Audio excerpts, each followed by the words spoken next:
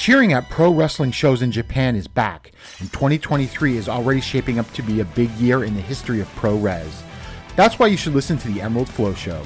From the Royal Road to the Green Mat, Paul and Gerard take you into the world of All Japan Pro Wrestling and Pro Wrestling Noah. Not only do we analyze events, but we examine business, who is getting over, what angles are working or not. Occasionally, we take a look at other Japanese promotions like DDT and Zero One. So if you're looking for more coverage of the world of Japanese wrestling, check out the Emerald Flow Show on the Voices of Wrestling Podcast Network, available on all of your favorite podcast apps. This podcast is a member of the Voices of Wrestling Podcasting Network. Visit voicesofwrestling.com to hear the rest of our great podcasts, as well as show reviews, columns, opinions, and updates across the world of wrestling.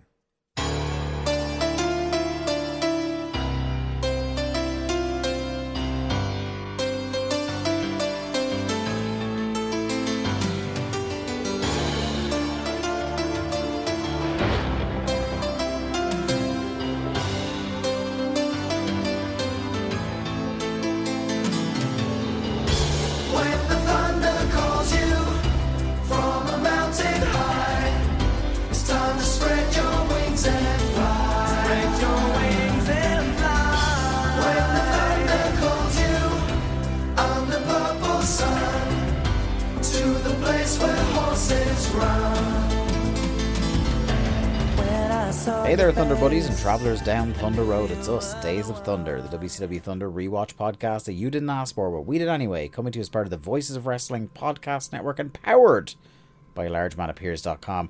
I am your host, your torn tricep on Thunder Road, Dave Ryan, and I am joined, as I am every week, by my faithful co-host, Stagger Lee Malone. Lee, how are you? I'm not too bad. I mean, look, I don't have a torn triceps. No. Those things are going around, spreading like hotcakes. I also don't have a broken foot, unlike one Mr. Steen. But yeah, so maybe I will main event night one of WrestleMania this year. We have more bookings for Chris Amman's Magic Sponge than we do for actual Mania matches so far. So fuck that company, and I hope it all falls apart for them. The old Z-Pack buffet was happening last Saturday by the sounds of it. But yeah, so that's giving me a small bit of joy that they are having a horrible time right now. Although maybe having a great week. Who knows? Yeah, who knows? You wouldn't know by asking them anyway, that's for sure. Don't know dwell too much on that. We do talk a little bit about those kind of the fucking... I guess maybe we should start off by we kind of said it behind the paywall on Patreon last week that we're kind of we don't record this show in a vacuum. Stuff that happens in current day does affect us, and since the last time we were on the free feed, all the Vince stuff has happened. And look, there's going to be podcasts that I think cover it in way more detail than us, obviously, and way better than us, obviously. But I think it is worth noting that this is post that horrible, monstrous piece of shit being run out of town with torch and pitchfork.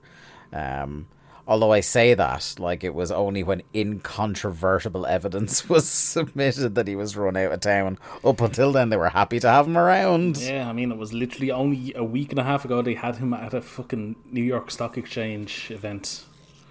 So, just horrible, just the most horrific details that came out, and that's what finally done him in. Actually, we shouldn't say that. The man not paying his fucking money that he had promised to pay is what did him in. Yeah. It was very unfortunate, the choice of words of Dave Meltzer saying not paying it was the worst mistake of his life. It's know what you mean, pal. Yeah. I know what you're driving at there. The phrasing not so great. No, well, I mean, it's Dave, so... It's Dave. The phrasing's never going to be great, is it? What was the Peyton Royce phrasing? She got heavier? It's something like that, yeah. Yeah, it's the classic Dave. It's Dave. Dave will Dave. Yeah. But yeah, that's that. A crappy Royal Rumble is in the books as well. Oh, fuck me, what a bad show. I was skimming through it with friend of the show, Keith Brony, and it's, fuck me. Like, I love that every so often you get tempted to peer back in and see what's going on over there, only to be vindicated every single second why you don't watch it anymore. Mm-hmm. Do you know what's almost as bad as the Royal Rumble? To me, anyway. The possibility of visiting St. Petersburg, Florida. Yeah, St. Pete. I hear that the induction video when you arrive in St. Pete, you have to watch that full Hulk Hogan sit-down thing. Oh, God. Unedited. Yeah. All his takes, brother Jack. Just fucking horrendous. Anyway, fuck that company. Let's talk about something good. Let's talk about a real morally upstanding company. World Championship Wrestling, shall we? We're getting straight into it, are we? Well, I mean, I guess I do have Observer stuff for you, if you'd like to tip down that way. Do you know what the cover story in the Observer this week is? So this is from the September 27th Observer. Is it that Russo was on his way? No, not quite. It's basically, well, the poll at the top of the Observer is Anarchy Rules, because Anarchy Rules just happened. Oh, very good. Yeah. Thumbs up 96.1%. It was a good show. Thumbs down 0.0. In the middle 3.9. Predictably, the overwhelming choice for match of the night there was Taz versus Masato Tanaka versus Mike Awesome. Taz, that was in the match for all of 2.5 minutes. Yeah. Jerry Lynn versus Lance Storm being second place, but the gap was 58 votes to 8 on that. And maybe not shocking, maybe even less shocking, the Fall Brawl poll results. Thumbs up. How many percent would you say? 14. 0.0. Jesus. So even the sycophants weren't Observer voters at that point. Thumbs down 87%. In the middle 13%. That's a generous in the middle. Best match winner distantly was Lenny Lane versus Kaz Hayashi. Worst match, not that much of a shocker, although there was a lot of competitors for it. Mysterio, Kidman and Eddie versus ICP and Vampiro. I didn't think that match was that bad compared to a couple of other ones on there, but Malenko Douglas against fucking First Family was a lot worse than that, I thought. Oh, sorry. My apologies. That was second place in the best match poll. That's what it was. I was skipping ahead on my lines. The worst match poll, outstanding leader, because this is one I was thinking of, Jim Duggan versus Berlin. Yes, that is true. Yeah, that was much worse. And second place, Hulk Hogan versus Sting. But the cover story, Lee, to let you off the hook. I know you're sitting on the edge of your seat there waiting to hear what's the cover story in the Observer this week. The cover story in the Observer is that WCW is shite. Yeah, because it's a big long think piece that starts off with whoever winds up in charge of WCW is facing an uphill battle, and it's charting how the company has just completely fallen off a cliff. And I mean, he wasn't wrong. No. It's real bad out there, but there's no point. Like, this is all stuff that we have been talking about in real time as it's happening to us on the show. Mm-hmm. So I don't feel the need to, like, it's a big old, like, it's 7 pages in the Observer Jesus. He's ranting for. So I don't really feel the need to talk about it that much. No, we don't. No, but we'll scroll down here because there's a few other interesting news bits, both outside and inside of WCW. So the first is, stop me if this has echoes of real life, but the WWF is featuring in 2 lawsuits this week, both about women. One is the WWF is suing Playboy over use of the trademark name Sable in Sable's September issue of Playboy. So apparently they went to print with her Playboy before they had agreed to terms for the licensing of the name Sable. Okay. So they are... she had already signed an $850,000 deal herself. Right. But no one had signed a licensing deal for the Sable brand, seemingly. That seems a bit odd that they wouldn't just, because to me, WWE... She's not with the company at the time, by the way. I know. This is the other thing that complicates it, yeah. Yeah, but like WWE and Playboy always had a good relationship. Like one of the only sit-down interviews that Vince ever did was Playboy. Which went fabulously well, as everyone will recall. In hindsight, yeah. But yeah, that's so odd that they'd sued him. Now, obviously, we know in the coming, 2 years, 3 years, they'd obviously sign on and be well on board. Yeah. That was... Jesus, like again, talk about stuff that's aged like milk in hindsight. Is that it was like the yearly deal. It was one of the big WrestleMania promos. Is that one of the divas would do a Playboy spread? Mm-hmm. That was like a good 5 or 6 years, maybe longer. Off the top of my head, it was definitely... What's that pile of magazines you're shuffling through there, Lee? well, 20, they definitely had the tag match involving... the Playboy. Yeah, Sable and Tori. Tori did it twice, I believe. Tori did it for... she wasn't in 19 because that was the Miller Lite Catholic Girls, if I recall. But she did too, because I remember she did one by herself, because that was the whole... Her and Sable thing was based off that she had done one by herself and now they were doing one together. And then 21, who faced... No. 21... The only other one I remember Maria. Making a big deal about was Christy Hemme. Oh, yeah, Maria. No, it wasn't Maria. Made a big deal because... Christy Hemme, yeah, you're right. It was Christy Hemme. Maria as well. As did soon as you said okay. Maria, I remembered, yeah. But I remember the Christy Hemme thing because that played into her WrestleMania match. Yeah, because she was not a wrestler. Ooh. Yeah. Because, no, did she have the match or did Ashley take the match on her behalf or something? Wasn't that part of the... it's all such a blur.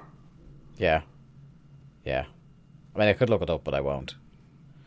I want to get bogged down into WWE Playboy angles. Yeah. Anyway, but yeah, no, it did stretch on for a number of years.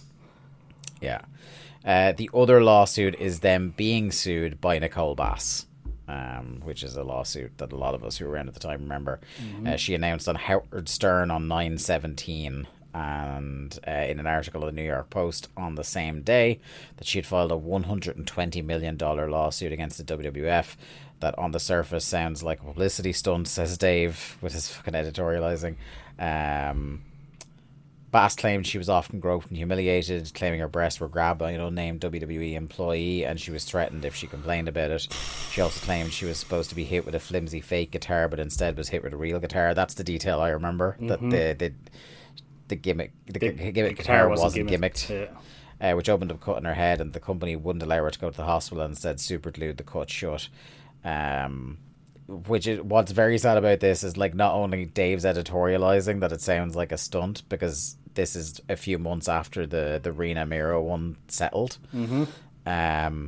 Is that the end of this is that she announced it on Stern, then Stern basically made fun of her for the whole segment for it, which is awful. What else have we got?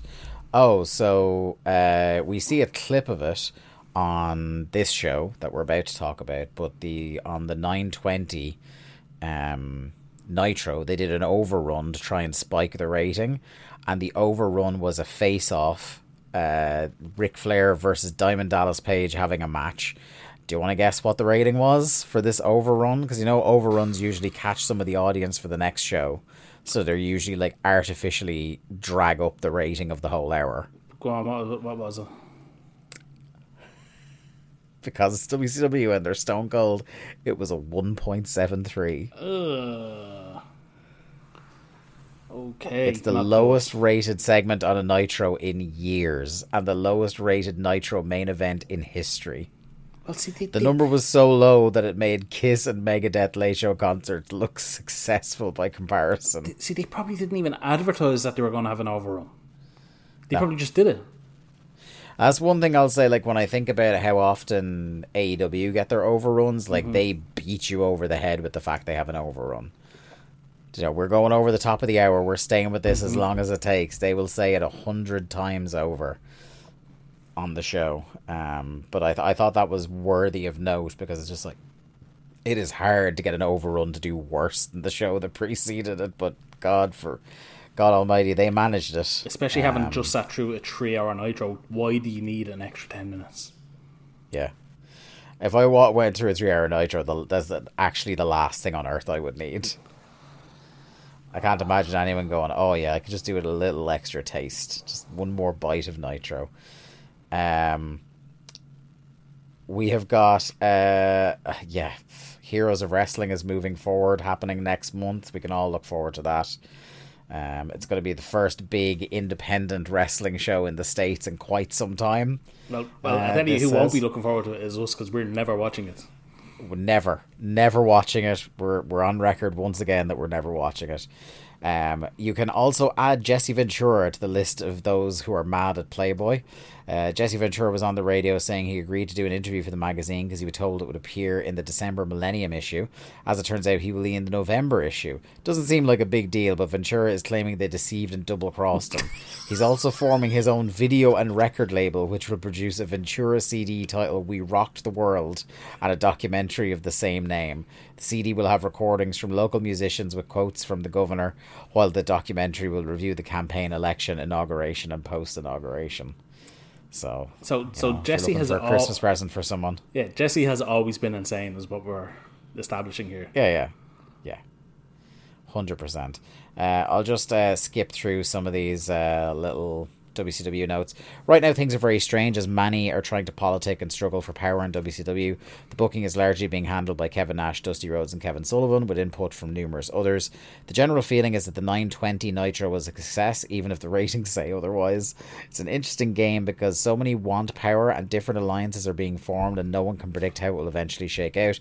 Nash in particular is going back to the same people he reached out to last year as their saviour in the wake of all the frustration with Hogan's never-ending push, before he basically did almost the worst job of booking in history. Nash blamed his lack of success on the fact that Bischoff would get involved and that he was always forced to push Hogan and wasn't allowed to push the younger wrestlers he'd promised he'd push them now.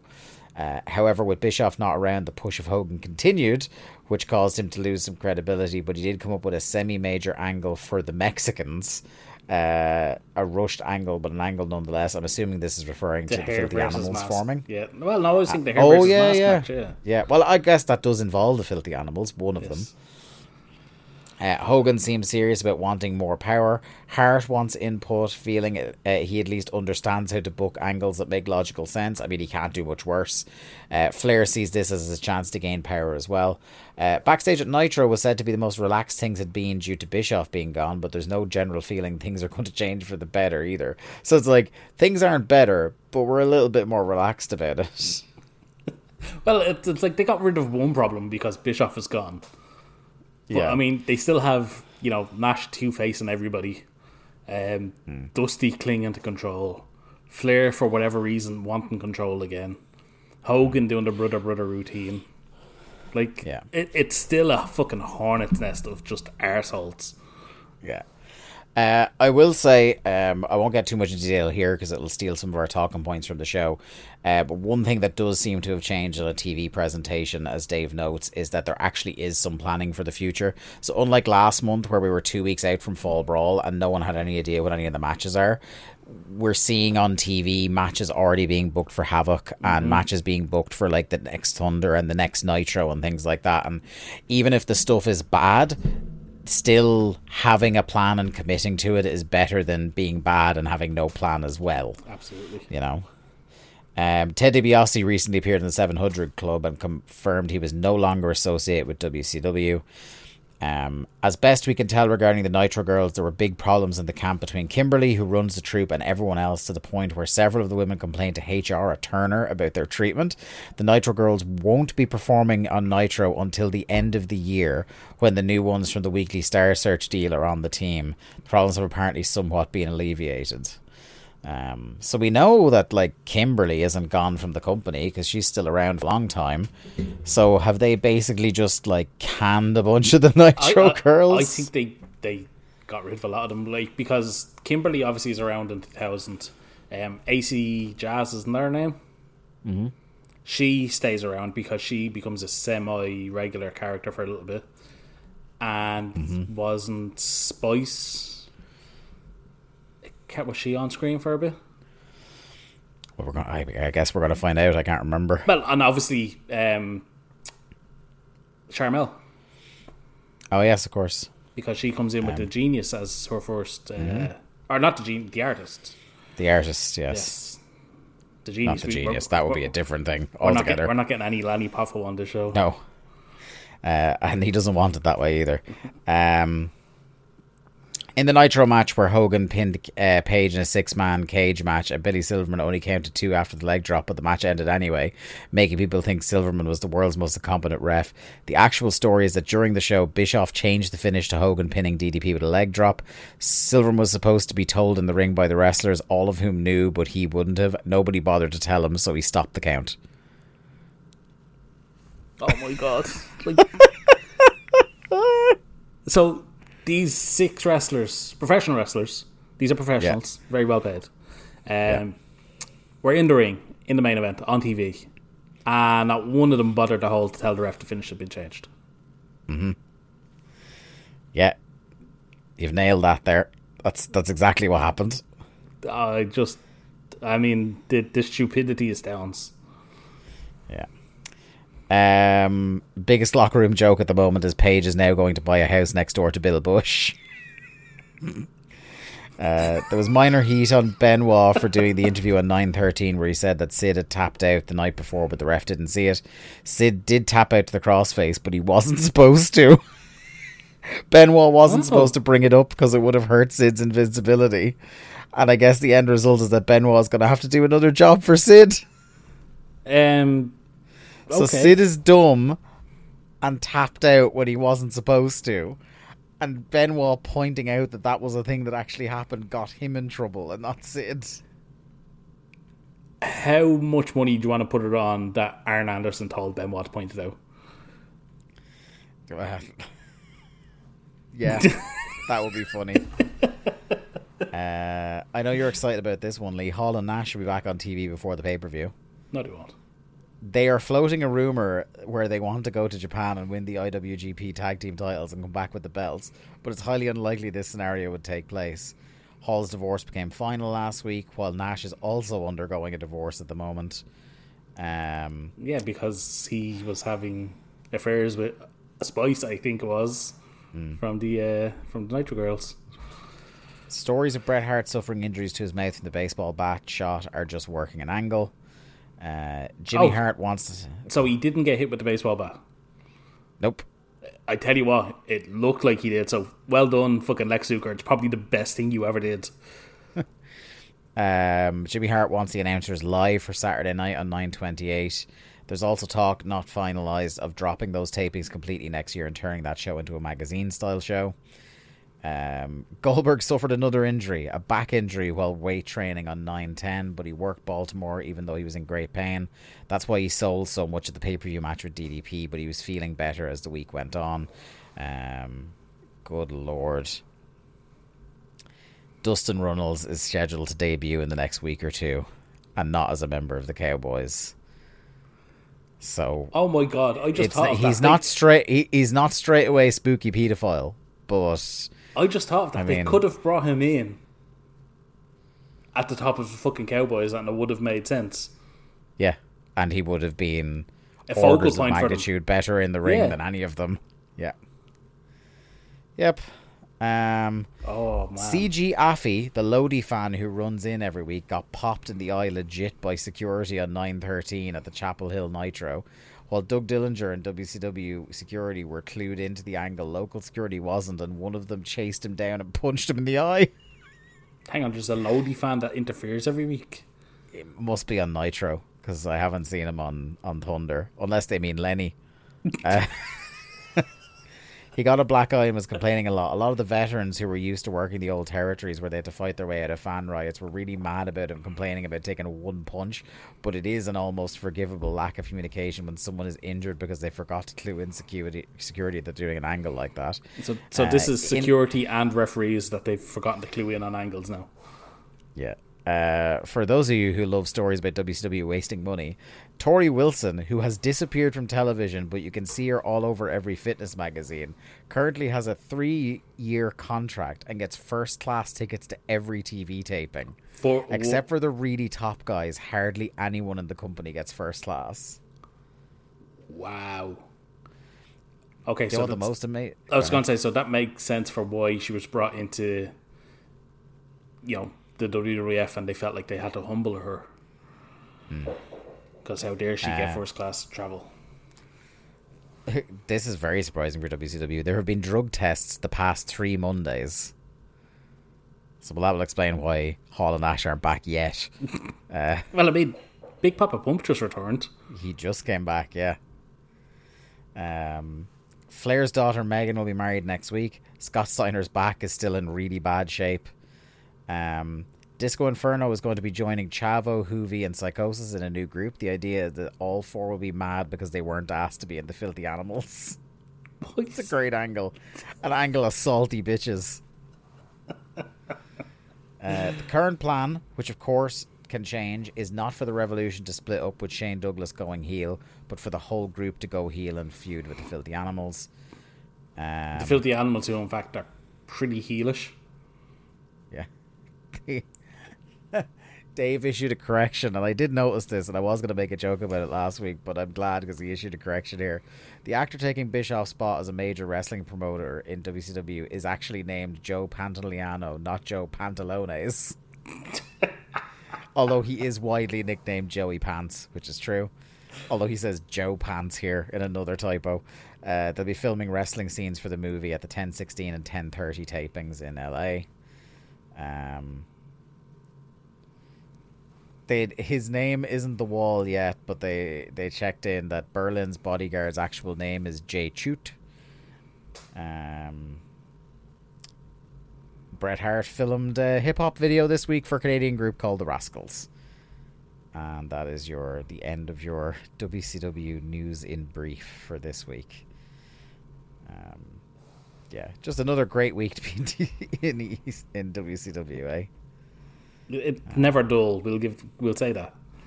Yeah. So, shall we get to this then? Let's do it. This is Thunder episode 81 from Norfolk, Virginia, 23rd of September 1999, getting a 2.2 rating. That's up by 0.1. 2 successive weeks of going up by 0.1. Thunder now the A show. Yes, absolutely. No messing to start this show.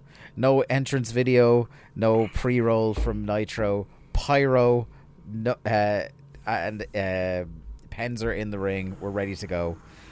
What's weird is when we do the hard cut to Larry and Tenay, huge boos in the crowd. What's going on?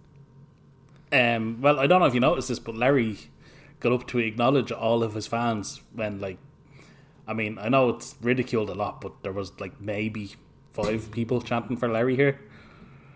Yeah.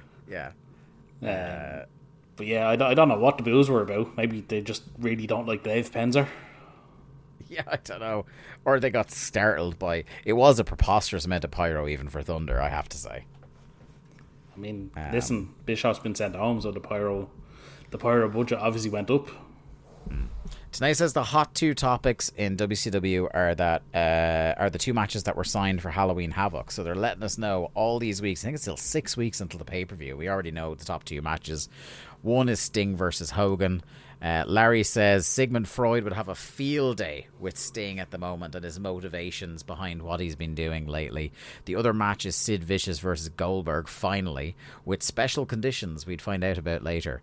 Larry calls Sid Vicious a 6'10" endomorph. Do you know what an endomorph is? I can't say I do, but go on, tell me. He basically said Sid's a fat ass. Ah. An endomorph is somebody with what we would probably call a pear-shaped physique, where from the mid of the torso down, you just kind of expand. So I think he thought he was calling him some sort of monster, but he was just saying that Sid's a bit dumpy. Which he's not. There's a lot of things you could say about Sid, but if anything, I think his legs are quite skinny for a man of his build. As we'll see in 2001. Yeah, truly. The exact definition, by the way, I did look it up. An endomorph, a person with a soft round build of body and a high proportion of fat tissue. Fat ass. I think he might make Larry number 101 after he watches the tape back of Thunder, which I'm sure he avidly watches the shows back after he watches. Well, I mean, he's the star of Thunder. Yes, so he's the main character of Thunder. Flashback to Monday, and Chavo and Hoovy save Psychosis from getting his mask ripped off by Kidman. I always find it weird when the baby face is trying to rip the heel luchador's mask off. This is what I was just saying. The filthy animals are now heels. Like, fucking Kidman is not a face when he's trying to rip off Psycho's mask. Yeah, it's very strange. Then Chavo comes out and misinterprets deliberately, I think, what Psychosis was trying to say to Kidman. I did like Chavo interrupting Hoovy saying, no, I speak Mexican. Yeah, he's like, no, I know what you're going to say is that you want a hair versus mask next week. And Psychosis starts freaking out and he's like, no, trust me, it's fine, don't worry about it. So that's building to next week. Our opening match, Lenny and Lodi all over this show. This is Lodi with Lenny versus Kidman. I do love one of their signs. So one of their signs says "We love the Packers," which I get where you're going with that, lads. Very, very funny. But no, the one that made me laugh was "Thunder only happens when it's raining." Yeah, very good. Great tune as well. The ladies love Kidman. When Kidman comes out, there's a very clear high pitched shriek. Yeah, when he comes out. And it's something that Tenay notices and does reference to that he's very popular with the ladies.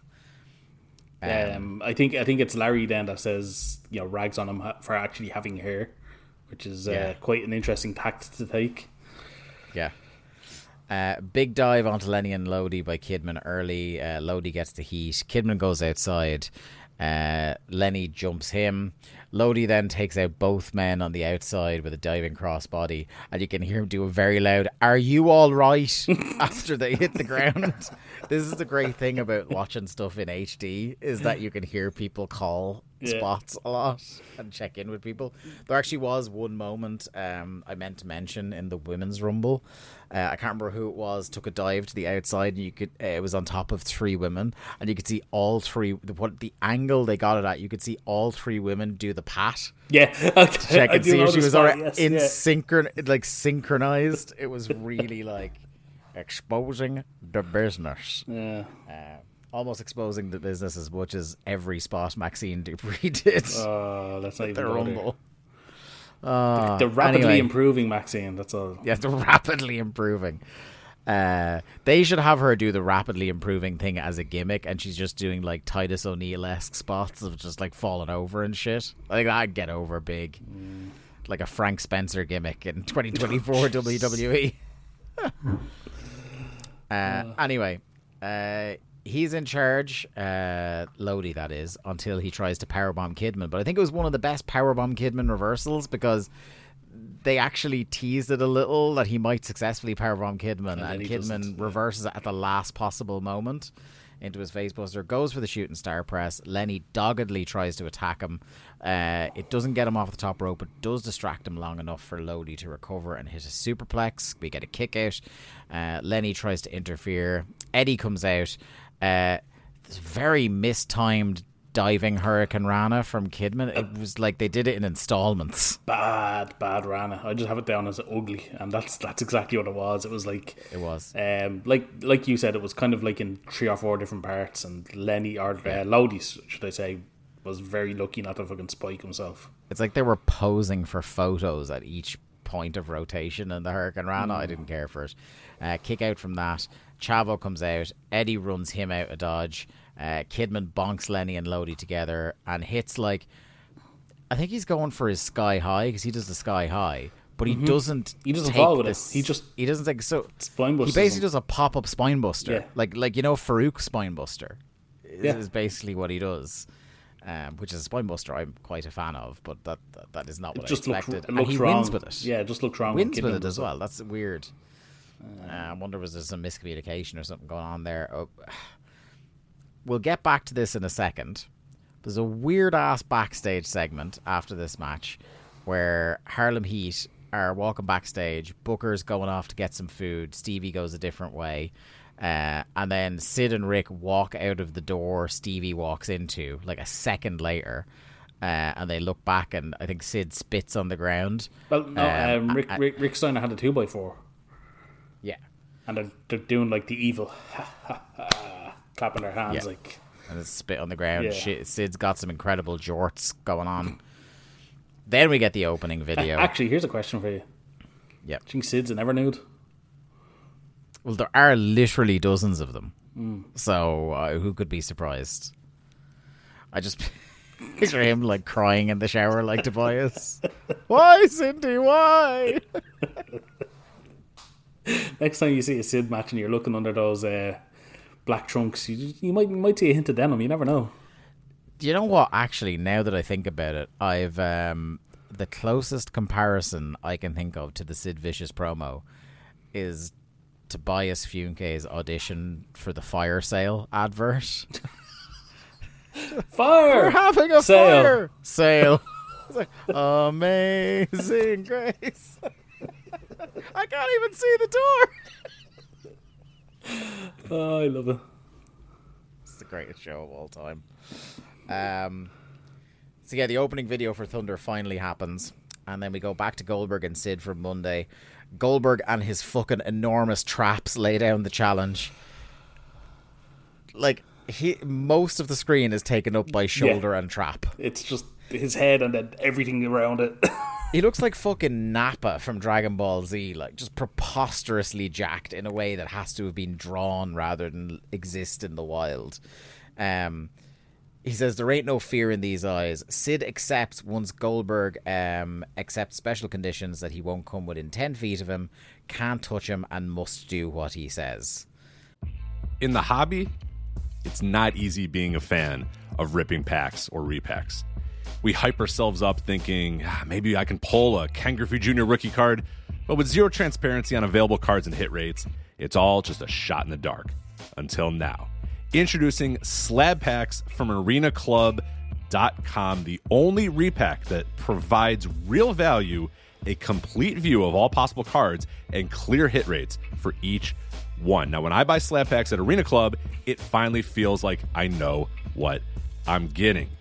I was able to open an Arena Club slab pack, and I'll be honest, it was a lot better than what you normally do. Say you go to a card show, and there's a random innocuous brown bag of cards, and yeah, you can open it and look, it's going to be junk. You know what I mean? Like, you know what you're probably going to get in those. Maybe you find that fun, and sometimes I do. Sometimes I like just opening up cards and saying, hey, look at some random cards or whatever. But if you're really in this game to find value and find particular cards, it sucks to have to buy these mystery packs, and it ends up being, almost nothing. Nothing of value. Not with Arena Club. You can display, again, of all available cards, hit rates, grading, so you know that when you're opening up the slab pack, you are going to get something valuable. You are getting something good. And Arena Club, in addition to having those great slab packs we just talked about, is also a marketplace for card collecting, buying, trading, selling, displaying, all that sort of stuff. But those Arena Club slab packs, man, they are revolutionizing the repack game with transparency. After your pulls are revealed, they'll immediately be placed in your vault for safekeeping or trading and selling, and you can have them officially graded by Arena Club as well. So again, sending these things off, it's going to be officially graded by Arena Club. And the Arena Club grading process is accurate, fast, and transparent, with full grade rationale provided and explanation of how your card was scored. So whether you're buying, selling, trading, or displaying, Arena Club is the card collecting platform that you have to check out. So right now, I've got a special offer here for Voices of Wrestling Network listeners. You can get 10% off of your first purchase by going to arenaclub.com/VOWnet. Again, that's arenaclub.com/VOWnet. Now, that's a crazy offer. That's 10% off a $400 slab pack. $40 off right there. 10% off your first purchase. No matter what that purchase is, 10% off. Again, that's arenaclub.com/VOWnet, arenaclub.com/VOWnet for 10% off your first purchase on Arena Club. And we thank them for sponsoring the Voices of Wrestling Podcast Network.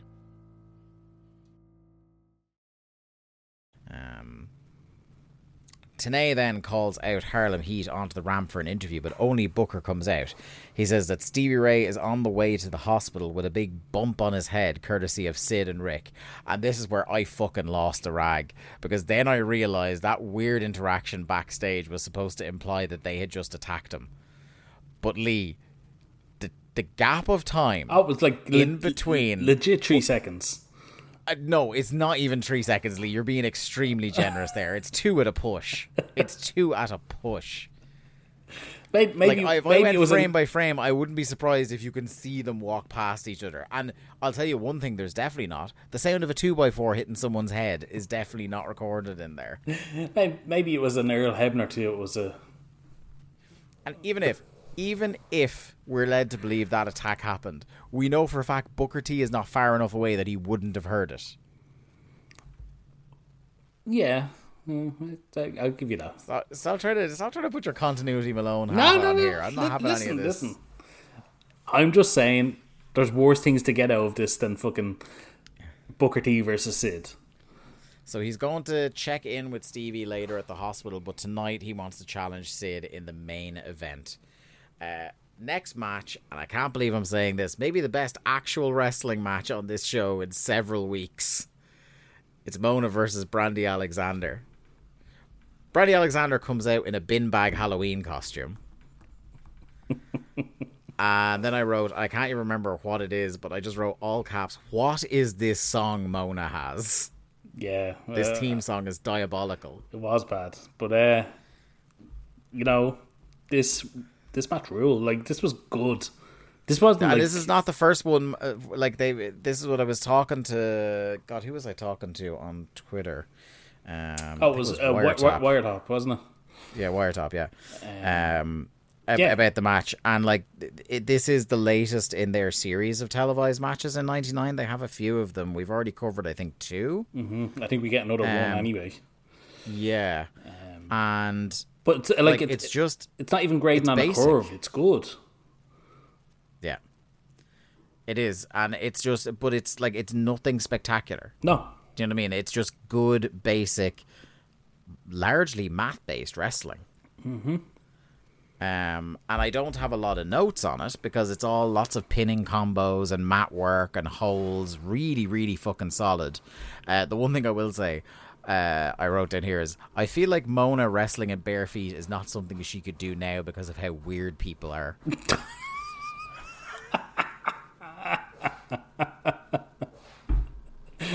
You can't tell me I'm wrong. Oh God! I want to suggest that, but I absolutely don't want to suggest that to somebody as a character. Yeah. Oh God! You could see it if she was on Raw now. Like, just the trending topic would be like she posting feet. Fucking people suck, man.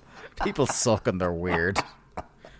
I don't mean to kink shame, but do I not mean to? What was the famous Twitter handle that Joe and Rich would always bring up? It was fucking Tenzon's left nipple or something. Yeah. All those puro. You'd get something like Maxine's left big toe or something. Yeah. The finish comes when Mona hits a really good monkey flip out of the corner, then she runs to the opposite corner, goes for another. Brandy stuffs the monkey flip and then uses the rope to roll Mona up and win. And this is the thing I was saying to Wiretop on Twitter. I was like, this feud puts paid to the idea that audiences wouldn't have accepted women's wrestling if you presented it seriously. Mm-hmm. I was going to say, they weren't sent out here as eye candy. They were sent out here to wrestle. Mm-hmm. And it got over. Mm-hmm. Well, crowd were into it. It does every time. They weren't just into the finish. They were into the big moves. They were cheering Mona. They liked this. And it's such a shame that they do these sporadically every couple of months, almost like by fucking court order, how irregular they do them.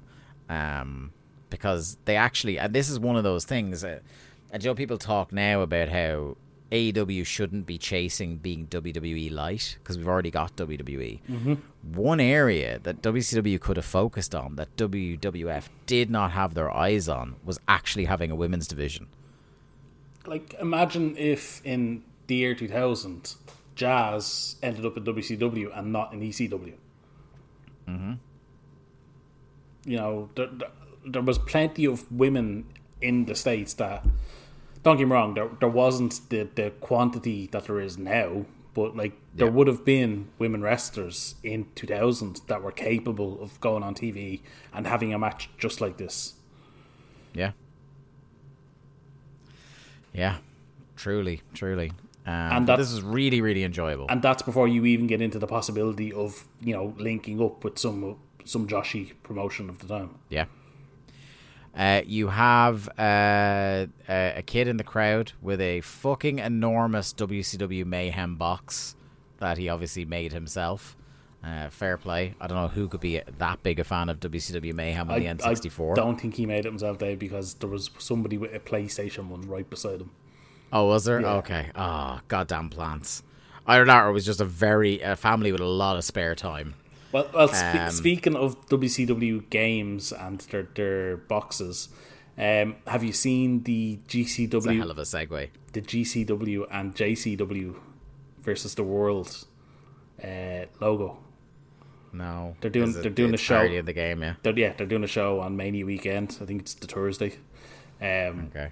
Yeah, and it's GCW/JCW, very WCW versus NWO versus the World.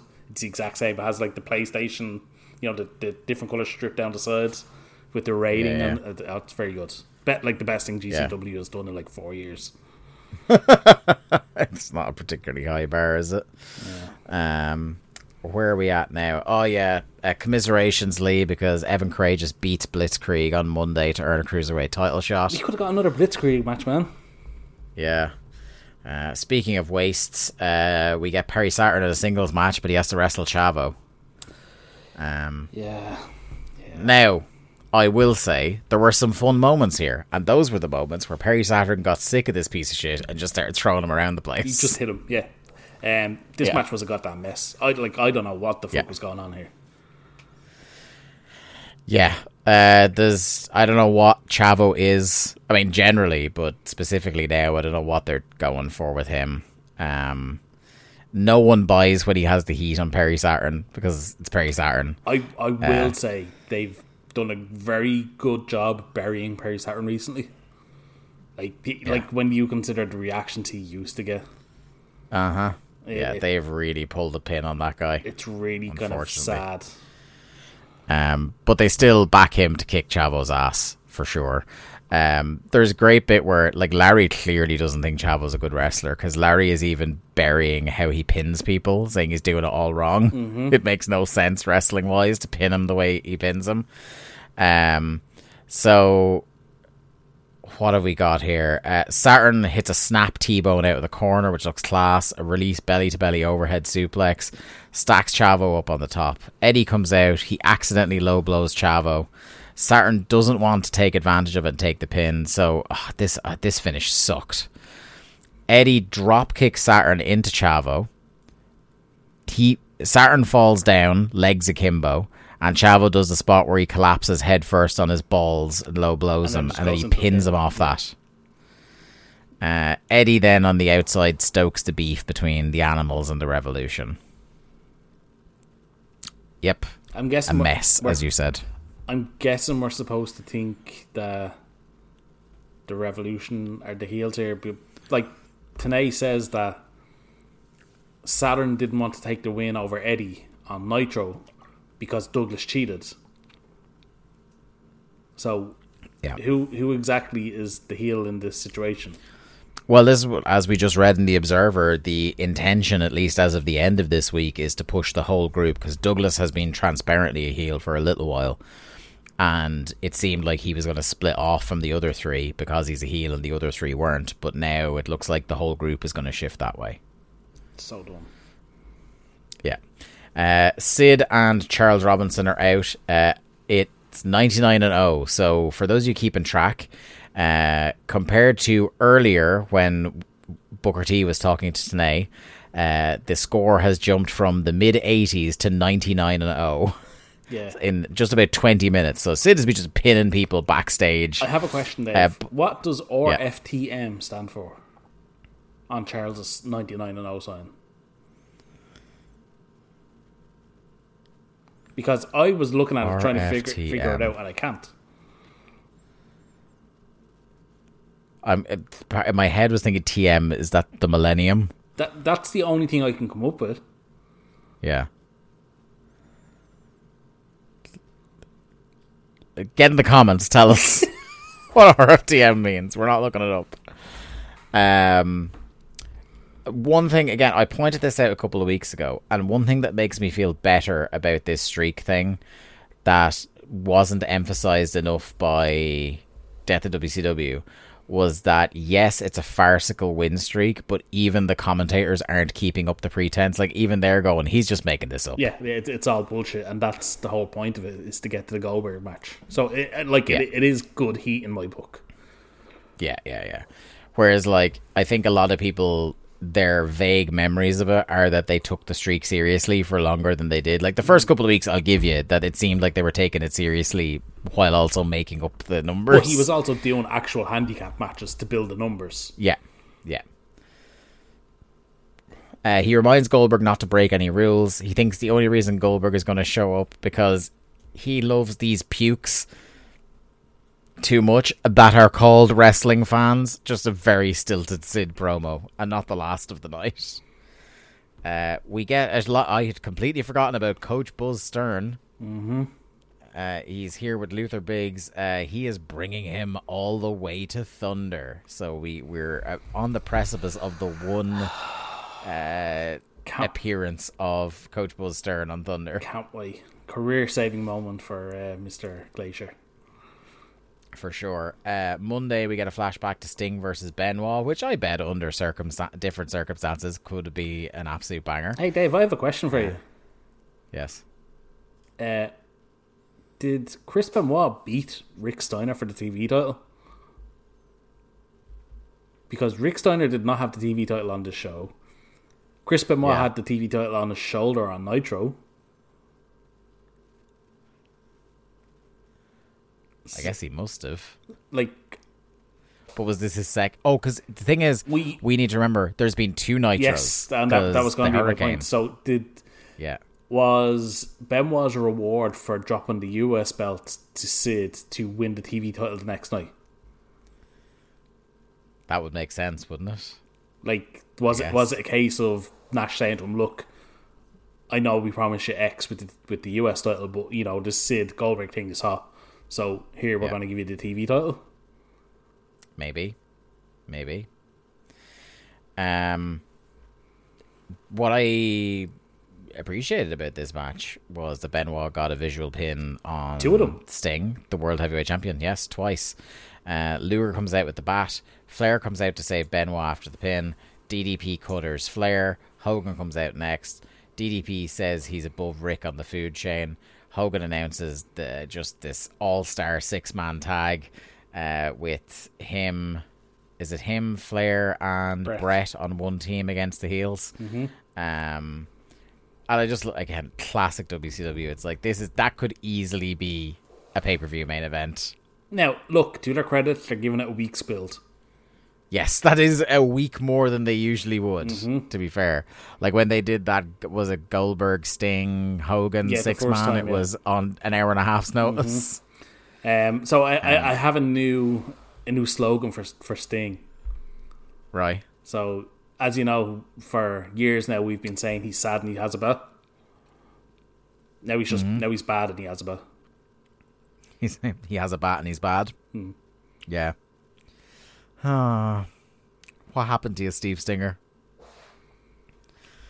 Him as a pensioner now is more compelling than him as a heel in '99. Yeah, go figure. Look, it's. I get what they were trying, but like as we said on the pay-per-view, the 2 sides are like just out of the whack. It should be Sting, Luger, and DDP defending WCW against these other fucking arseholes. great googly moogly Van Hammer versus Prince Ikea, the flatpack sovereign. So, Dave, my first reaction... The Aaron Quinn segment. My first reaction to this match. How many times do you think we have already seen this match? Did you get I looked this up. I've done my research here. Any number between 0 and 4,000 will not surprise me. No, genuinely, how many times do you think we've seen this match on Thunder so far? 4. Dave, this was a first time ever match. God. Not even... What a privilege. They literally had only shared the ring during World War III. Oh my God. That's insane that just didn't happen in a thrown together match before now. Could have sworn that these two have had like a best of 7 series on Thunder. It's also about the 4th time we've had a match where the commentators start off by going, Prince Ikea has a harder edge than the last time we saw him. And then he goes on to fucking lose. I tell you what, if he gets any harder, you'll be fucking Tank Abbott by the time we see him again. Damn right. I wrote, what a lack of talent here.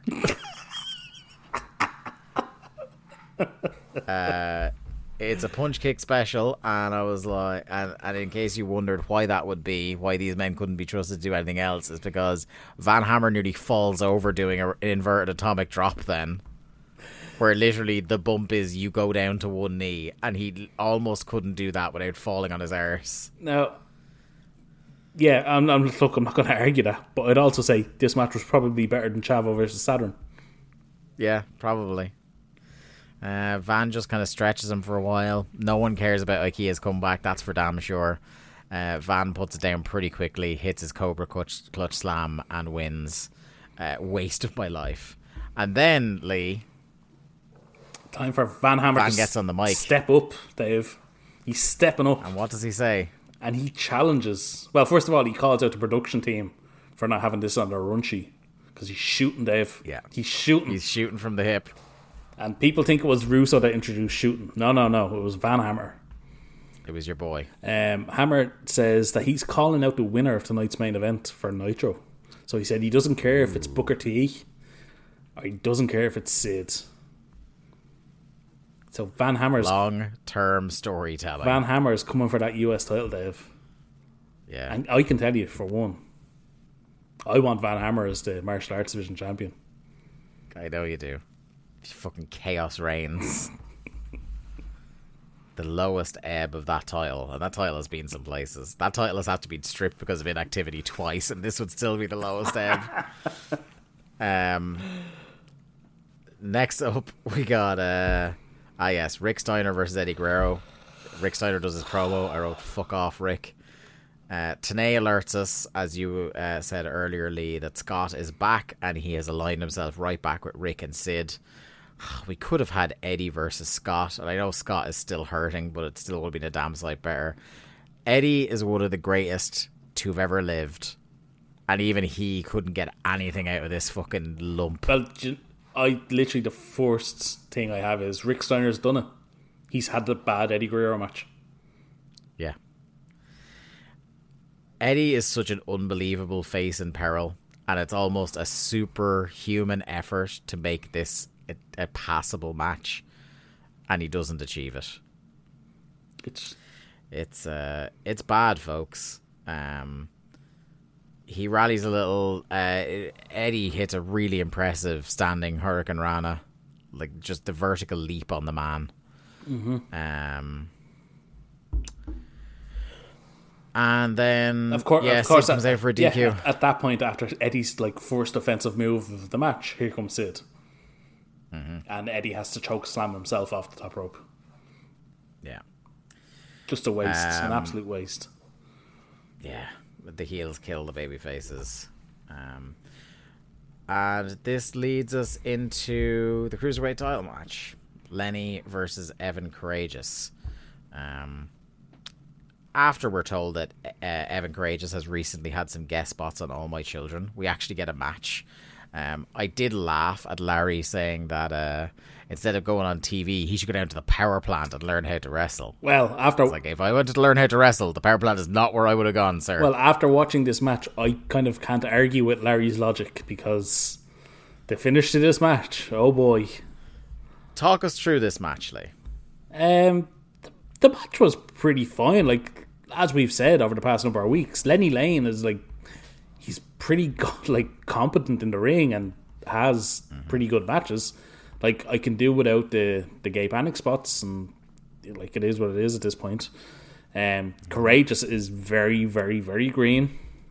I can see why they're wanting to do something with him. Like, if he's getting these kind of TV spots and stuff, like, the guy is shredded, so I'll give him that. But God, like Courageous tries to do a sunset flip powerbomb out of the corner and almost tangles himself up in the ropes.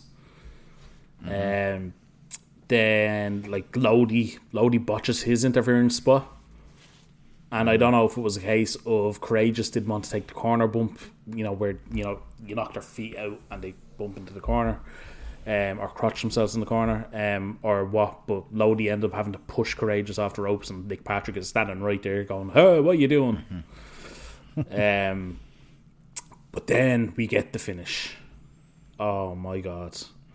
So the planned finish was that Courageous was going to go for some kind of roll-up, and Lenny would catch him, grab him by the feet, slingshot into Lodi, who was standing on the apron.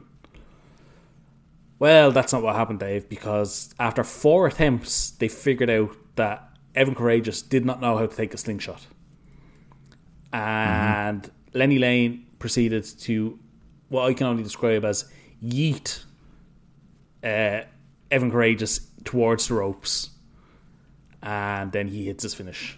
But I mean, I don't know about you, Dave, but if somebody doesn't understand the very basic thing of put your shoulders onto the mat so then I can fall back dramatically and you fling yourself into the ropes, I'm not sure they should be working on TV. No, probably not. Probably not. And like, I've seen him be better. Like, he's still like, he's green as grass every time I've seen him. But I think this was his least impressive showing we've had so far. But they tried 3 or 4 times to get him into position, and he just wouldn't drop to the mat. Yeah. Like, what are we doing? Yeah. Yeah. I think it was at this stage of the show where I was just kind of bummed out. Now, look, Lenny Lane is clearing out that cruiserweight division. Yeah, he really is, isn't he? Like, he's on a fucking streak here. Like, he's just going through everybody. Yeah. Also, we should note that on their entrance, I don't know if you spotted this, but Lodi had the hottest sign in the history of pro wrestling. What did he say? He just said, "What?" Oh, hello. 1.5 to 2 years before one Stone Cold Steve Austin. Somewhere across the country, backstage at SmackDown, someone's watching a monitor on Turner, be like, "Well, goddamn, kid."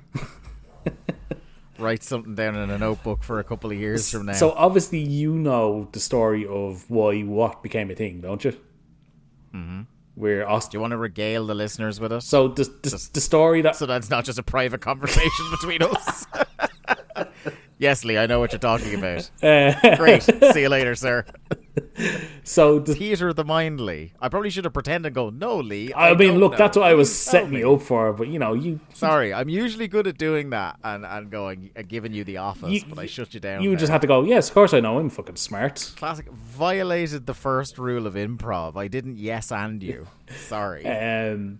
So the story that Austin always told was that in the year, was probably 2000, on their road trips, whoever was in the car with him, so Austin would ring, I think it was Christian, Edge, and there may have been 1 or 2 others, and Austin would proceed to cut these promos on himself while constantly interrupting what.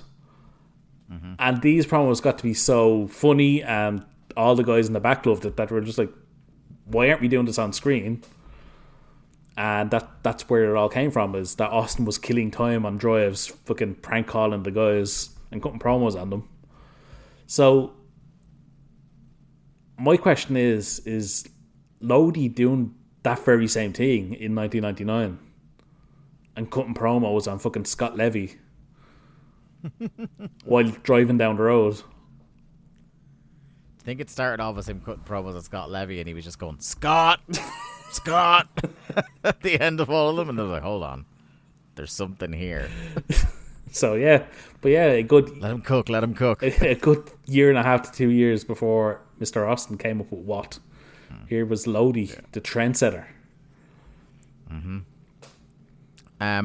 Lee, I'm actually gonna, seeing as you're he's one of your boys as well as Blitzkrieg, I think I'm gonna start giving you the Office during Sid Vicious matches. I mean, I don't think you should.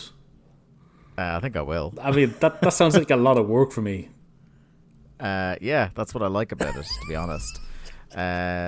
We get a flashback to the Van Hammer challenge before this, as if you had forgotten what happened 20 minutes ago, if that. And now, our main event, the WCW United States Heavyweight title and Martial Arts Division Championship. Sid Vicious with Charles Robinson and Rick Steiner in his corner versus Booker T with no one in his corner. I mean, I don't have much notes because you're the note taker here. I'm the colour guy. This is like putting Wade Barrett as the main analyst on the show. Like, it's not going to work. Sorry, that's an interesting way of saying coward. If you want to give me back if you want to hot tag me back in. I mean, look, there's not much notes to have. So, like you say, Charles and Steiner are out with Sid here, and Nick Patrick proceeds to come out and kick Charles out of the ring. Yeah, and the commentators speculate that he's kicking him out, to the back, and Steiner to the back, except he's not. He's just leaving him at ringside because, of course, they won't interfere, Dave.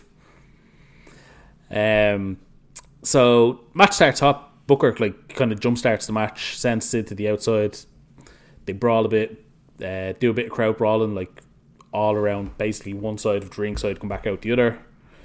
I did like the girls in the front row screeching anytime Sid or Booker got near them. I thought that added a nice little bit to the match.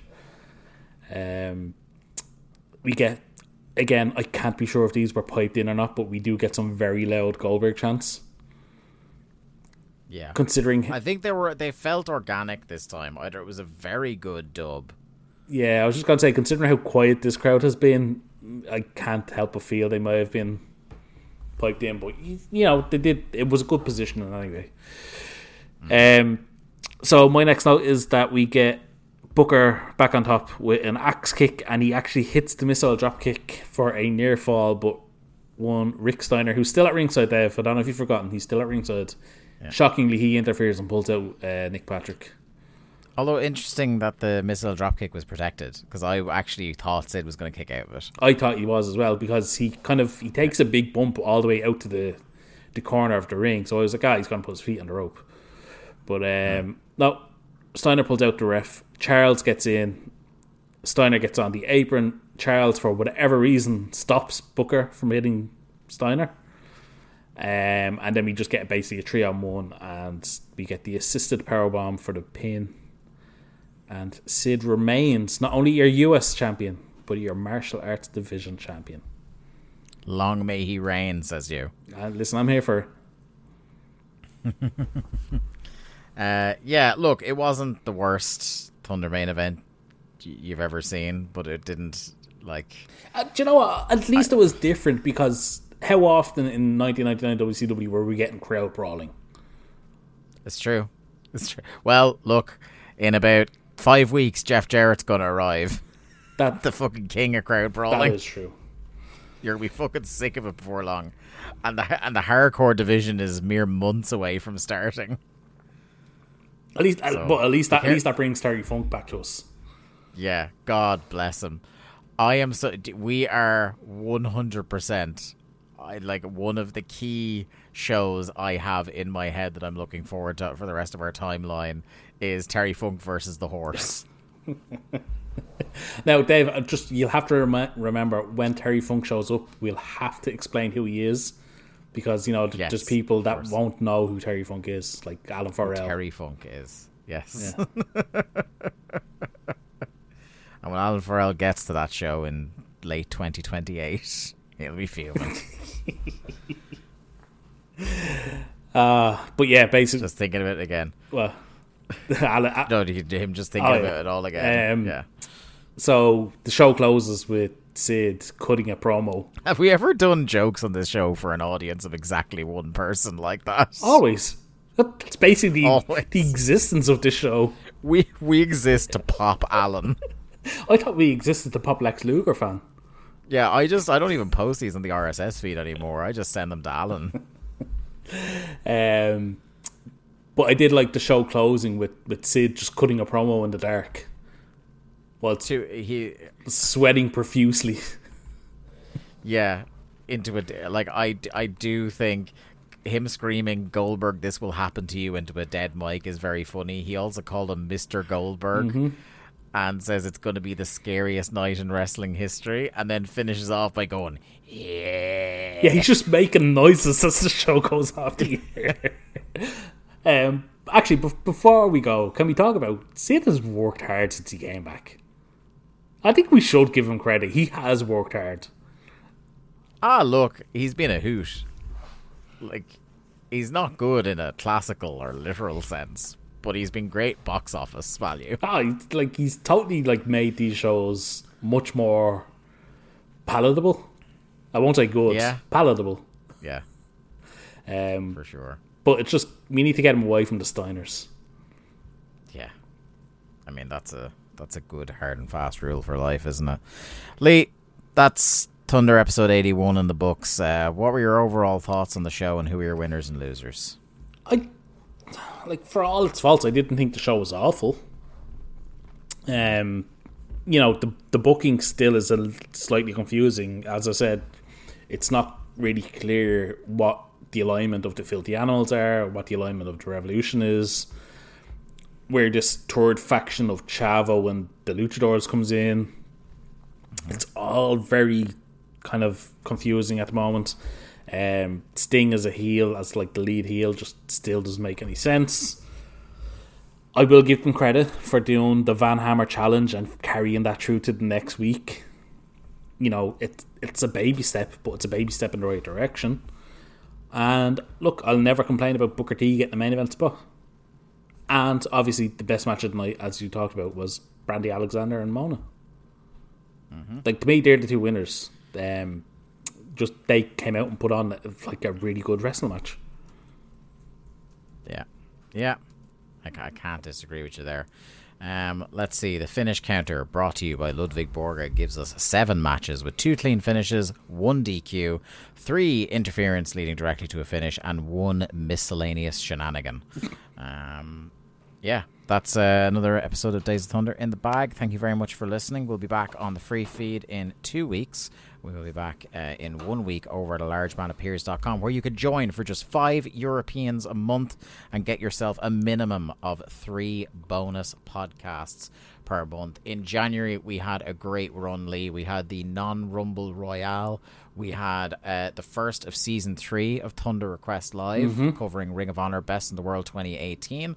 And just shortly before this show went up, we had the return of Grab Bag Radio, my solo audio project, once every 2 months. You will be up in February with your solo audio piece, Lonely.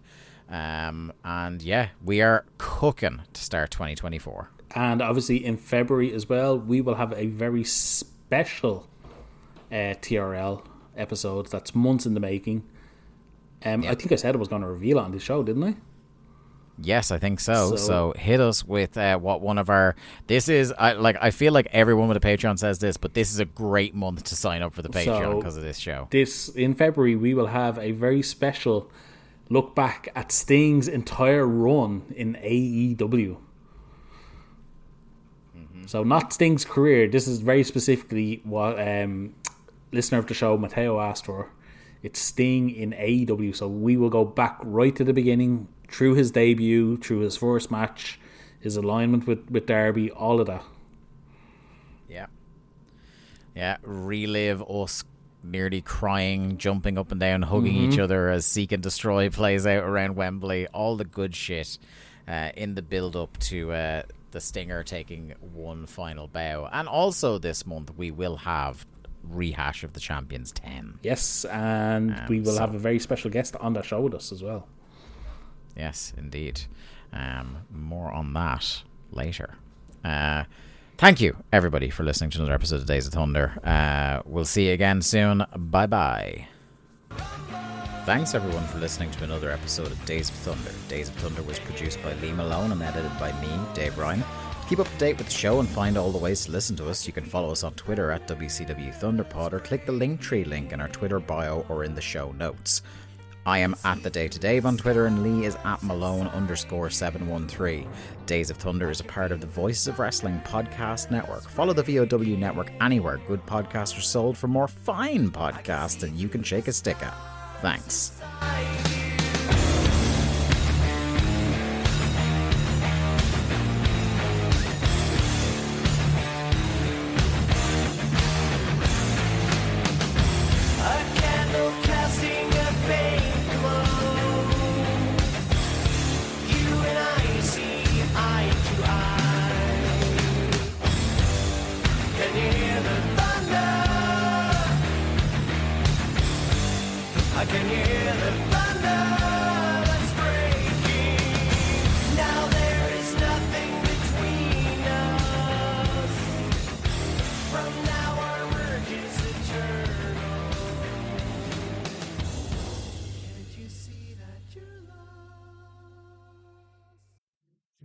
My name is Tyler Fornes, and I am one of the co-hosts of The Good, The Bad, and The Hungy AEW podcast here on the Voice of Wrestling Podcasting Network.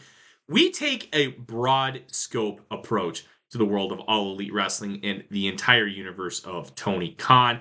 We talk about the big matches, the big stars, the promos, the storylines, and we also look at it from a big picture perspective. How are things going to change over the course of the next 10 years with AEW still in the picture? How are companies like WWE going to adapt and adjust to AEW? Are they going to be a similar way like they did with WCW in the late 1990s? Will there be a counterpunch? We talk about all of that and more on The Good, The Bad, and The Hungy every week on the Voices of Wrestling Network.